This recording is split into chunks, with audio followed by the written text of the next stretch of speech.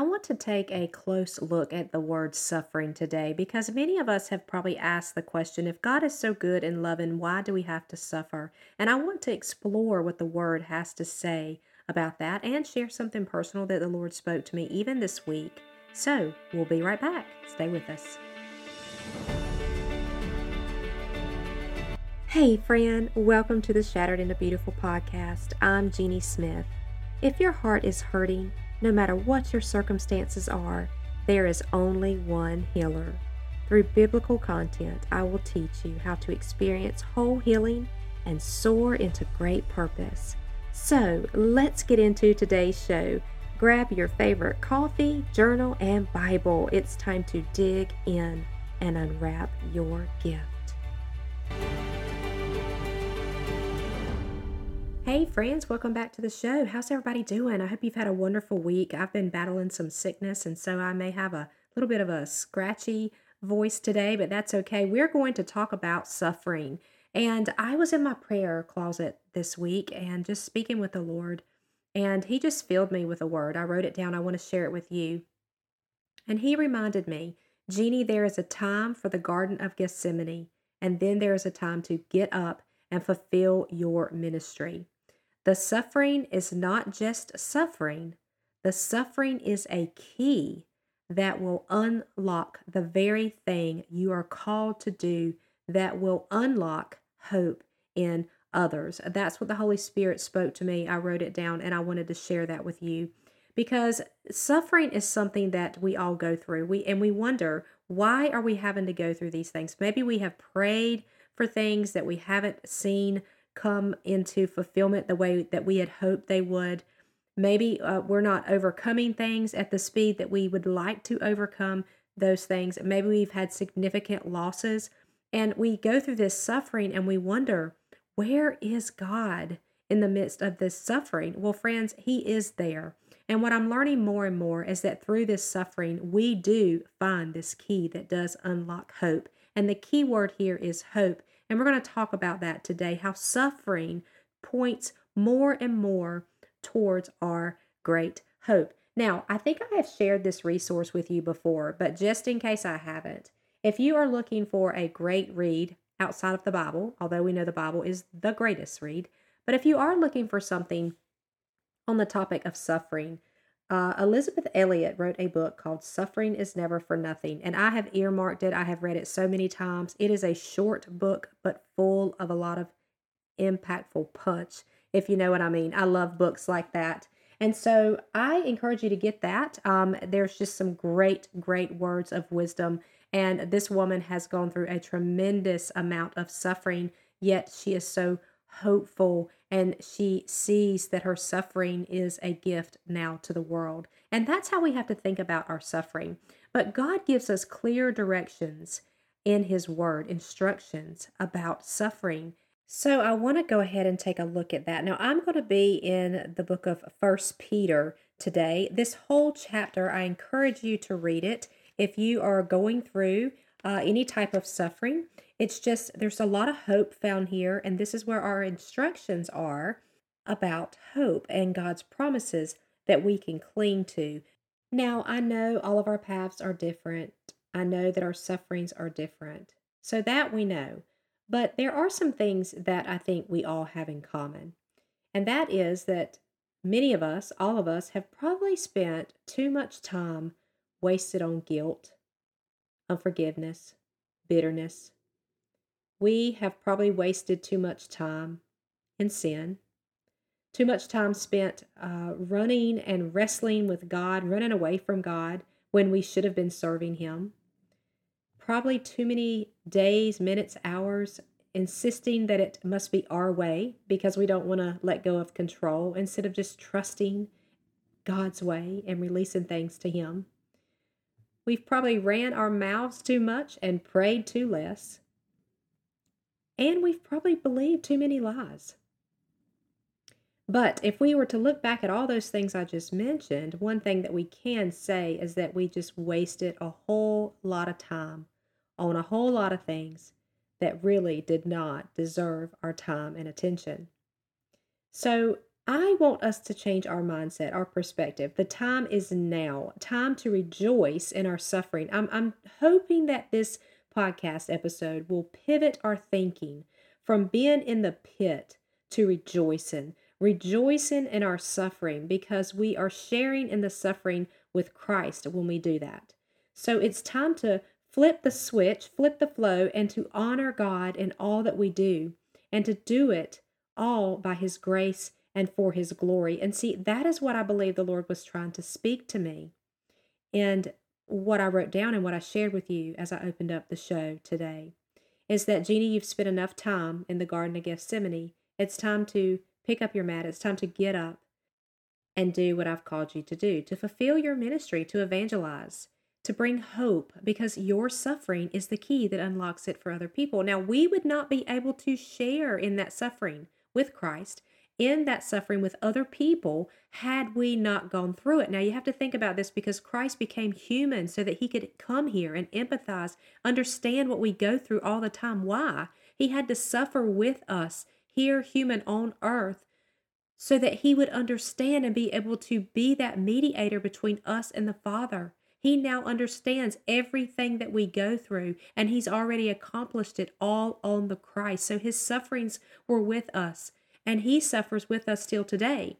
You know, I've talked about before how I got angry at God in some of my losses, right? And God said, you know, instead of being angry at me, can we be angry together? It's the same thing. Instead of just suffering alone, we don't suffer alone. God suffers with us. Jesus suffers with us. He is with us in our sufferings. And because of these sufferings, we can bring honor and glory to God. And we bring hope. We unlock hope for other people. You know, do we have undeserved suffering? Yes, we may think our suffering is undeserved, but aren't we undeserving people? Aren't we truly unworthy of what Christ has done for us? I mean, I'm just in awe. Lord, I'm so unworthy of what you've done for me because of my sinful nature. But yet His love. He looks upon us and He sees how worthy we are. He looks upon us and sees His image. So that is such a gift. And so our suffering becomes a gift for Him as we suffer with Him and bring Him honor and glory through the suffering, and to other people. It's a gift for other people. So what I am saying is there is a time to be still in the suffering. Jesus was alone in the Garden of Gethsemane because He knew what was before Him, but yet He knew it was the will of His Father. There is a time for us to be alone in our suffering and let the Lord minister to us. And then there's a time to get up and go forward and fulfill the ministry, that which He has called us to. And that's what Jesus did. Now, He's given us the perfect example. And friend, we cannot lay down and die in it. We have to get up and live in it. And we have to be a vessel of hope, because our hope, our great hope, is ahead of us. We set our eyes on the prize above us, the prize ahead of us, which is glory, which is eternity. We have everything to look forward to. So I want to dive into 1 Peter chapter 5, and we get some clear instructions here from the Lord. And so I want to go over that. So I'm going to start with verse 6. I'm going to read it, and then I'm going to come back and kind of break it down for us a little bit. So in verse 6, it says, "Humble yourselves, therefore, under the mighty hand of God, so that He may exalt you at the proper time, casting all your cares on Him, because He cares about you. Be sober-minded, be alert. Your adversary, the devil, is prowling around like a roaring lion, looking for anyone he can devour. Resist him, firm in the faith, knowing that the same kind of sufferings are being experienced by your fellow believers throughout the world. The God of all grace, who called you to His eternal glory in Christ, will Himself restore, establish, strengthen, and support you after you have suffered a little while. To Him be dominion forever. Amen." Okay, now let's look back at this. The first thing that I want us to see, and I encourage you to highlight this, color code it. I have it color coded in my Bible because I clearly want to see the instructions from the Lord. I want to see what He's telling me to do, and then I want to see what the promise is, what His response is going to be. So I have it color coded in my Bible. I encourage you to do that, or you can write it down now as we're going through it. But the instructions here is, number one, to humble ourselves under the mighty hand of God. Okay? The second thing he tells us to do is to cast all of our cares on him. Okay? And the third thing he tells us to do is to resist him, meaning Satan, firm in the faith. Now, those are the three instructions that the Lord is giving us. That's our part. That's what we have to do. And now I want to give you the list of the things that he promises to do when we do our part. So here's what God says I will do for you. I will exalt you at the proper time. I will care for you. I will restore you, establish you, strengthen you, and support you after you have suffered a little while. Now, I love that it says that, a little while. Because, friends, our suffering is for a little while. Our affliction is just for a little while. It has nothing in comparison to the eternal weight of glory of what is ahead of us and what awaits us. It's such a little moment in time. Now, some other things to really pay attention to in this passage here is it says your adversary, the devil. It doesn't leave any question there for you to figure out who is the adversary. It calls him out. The adversary, the devil, is prowling around looking for those, like a lion, looking for those that he can devour. Doesn't that make you angry? Like, I get such righteous anger when I think about how he prowls around for the vulnerable, looking for anyone that is weak or anyone that is being tempted, anyone he can just devour. That's what he does. He wants to devour us. But the Lord tells us just to resist him, firm in the faith. In James, the book James, James 4, 7, and 8 says, resist, draw close to the Lord, and resist the devil, and he will flee. Here it tells us, resist him, stand firm in the faith. Now, the other thing I want to pull out in this passage that I'm extremely comforted by is it says, knowing that the same kind of sufferings that we are going through have been experienced by our fellow believers throughout the world. Not just in your little neighborhood, in your little corner of the home. No, throughout the world. So we know here that we are not alone. God is saying that your fellow men, your fellow believers all throughout the world are experiencing sufferings as well. We are not alone because the enemy wants to make you think you're alone. He wants to keep you isolated in this thing that you're going through. No, we see that the whole body is being persecuted and going through sufferings. You're not going to live in this life without suffering. It is not possible. But it's what we do with those sufferings that are important. And so now I want to turn us towards what should we do with these sufferings. Okay, so with the suffering, we now have to give it back to the Lord as an offering. And the Lord has came to me and he's given me a vision of me holding my suffering closely to me and that I have to give it back to him. We've mentioned this before in a previous episode. So again, I'm encouraging you that it must be an offering given back to the Lord, which ultimately is an offering given back to the world. So we have to turn our attention off of ourselves and put the attention on the offering. The suffering has to exchange into an offering. So if God has given us this gift, God gave us the greatest gift, which was Jesus, right? He gave that to us. So if God has given us a gift, it's never only for ourselves. It's always to be offered back to him. And very often it has great benefit for the life of the world, great hope for the life of the world, great impact for the world.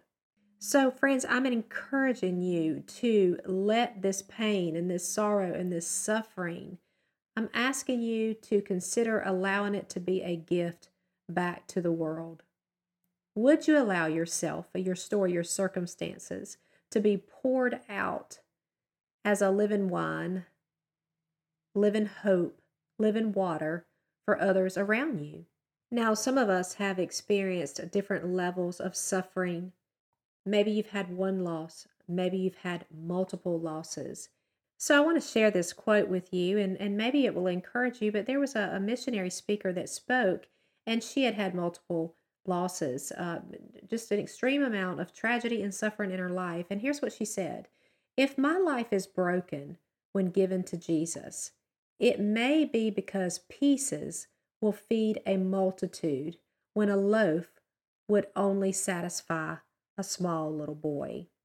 So she's saying that the more suffering that she had, the more broken pieces that she had, the more it could be expanded, spread out, and feed a multitude of people. So that's just an interesting perspective to think about your suffering. When you've gone through suffering and had so many tremendous losses, trust me, you're seeking any kind of encouragement word from the Lord that you can get that points towards hope, because you have so many questions of, why did I have to go through this? Why did this happen to me? Lord, why does this have to be my story?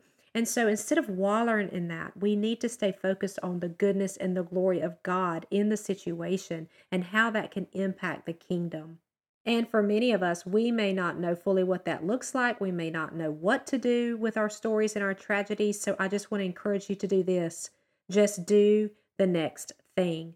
Do whatever God puts in front of you each day. It may be speaking to your neighbor. It may be speaking to a cashier at the grocery store.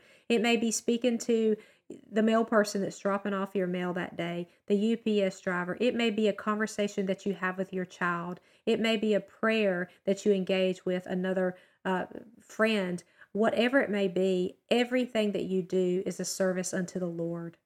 And if we are willing, He will open up so many opportunities for us to share our suffering with people that can bring hope and healing. I have been amazed at how many people God has just brought into my home to do work related jobs or whatever it may be, and how I've been able to minister to them, how He's brought them into my office. He never ceases to amaze me. There is people hurting all around us. When we have people walk into our ministry doors just to volunteer, I encourage our staff and tell them, don't let anybody leave this place without praying for them. We never know what someone is going through. You will never know, but God does. And so don't lose an opportunity. Don't think because you're having a conversation with your neighbor that that is just a small thing versus someone standing on a podium in front of 1,000 people. Friends, you can move heaven and earth with one small, kind act of love, a conversation, a prayer. Fulfill your ministry. Do not continue to waller in the muck and mire. There is a time for that, but then get up, and use that suffering to unlock hope for other people. Okay, now I want to move us from groans to glory. I'm going to end on a couple of scriptures. The first one is Romans 8:24 and 25, and it says, now, in this hope we were saved. But hope that is seen is not hope, because who hopes for what he sees? Now, if we hope for what we do not see, we eagerly wait for it with patience. Wow, just something unlocked there for me as I was studying that passage of scripture, that hope is such a gift because we can't see it. And sometimes we want to know answers to our questions and prayers. Sometimes we want to see things. And not to say God doesn't allow us to do those things, because He does. He does reveal. But there is so much that we are not going to see and understand until we get there, face to face. That's what the scripture says. Then we will know face to face. Until then, here on this earth, we can only look through a mirror. So it's good that we cannot see this hope, because if we hope for what we do not see, we eagerly wait for it with patience. So aren't you glad that we have this hope, this blessed hope ahead of us that we yet cannot see, because our hearts are filled with expectation for this hope that one day we will see. So the hope is such a gift. It's a gift when we cannot see it. And lastly, Jeremiah 29:11. For I know the plans I have for you. This is the Lord's declaration. Plans for your well-being, not for disaster, to give you a future and a hope. Friends, your suffering is not for nothing. Our suffering will be redeemed. But until then, we have to fulfill our ministry, and we have to move forward in great hope and unlock hope in other people. I love you bunches. I hope you have a wonderful week. And remember, live life abundantly. If you like Mommy's show, leave a review. Hey, before you go, if this podcast has blessed you, the number one way you can help me is to leave a review and subscribe to the Shattered into Beautiful show. Next, hop on over to the Shattered into Beautiful private Facebook group where you will find a network of friends with daily inspiration. You can reach me at JeannieScottSmith.com. And lastly, please share the episode or review in your social and tag me at Smith Evangelistic Ministries. I cannot wait to meet with you again. Stay tuned for more life-giving podcasts coming your way.